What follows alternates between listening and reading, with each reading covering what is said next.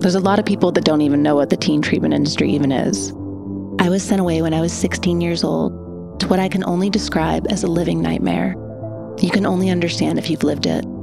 I've been to 4 programs, and they're all the same.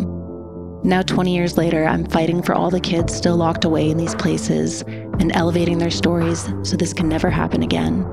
I'm Paris Hilton, and this is Trapped in Treatment.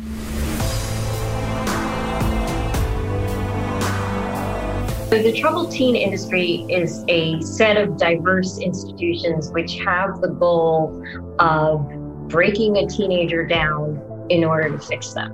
But the thing that holds it all together is the abuse is the treatment. The teen treatment industry, a system of for-profit organizations that claim to provide safe space for troubled youth and a helping hand for distressed parents and caretakers.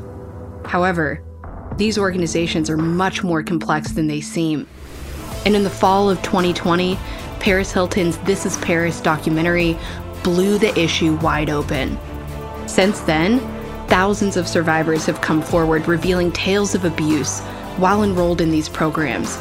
And that's why she created this show.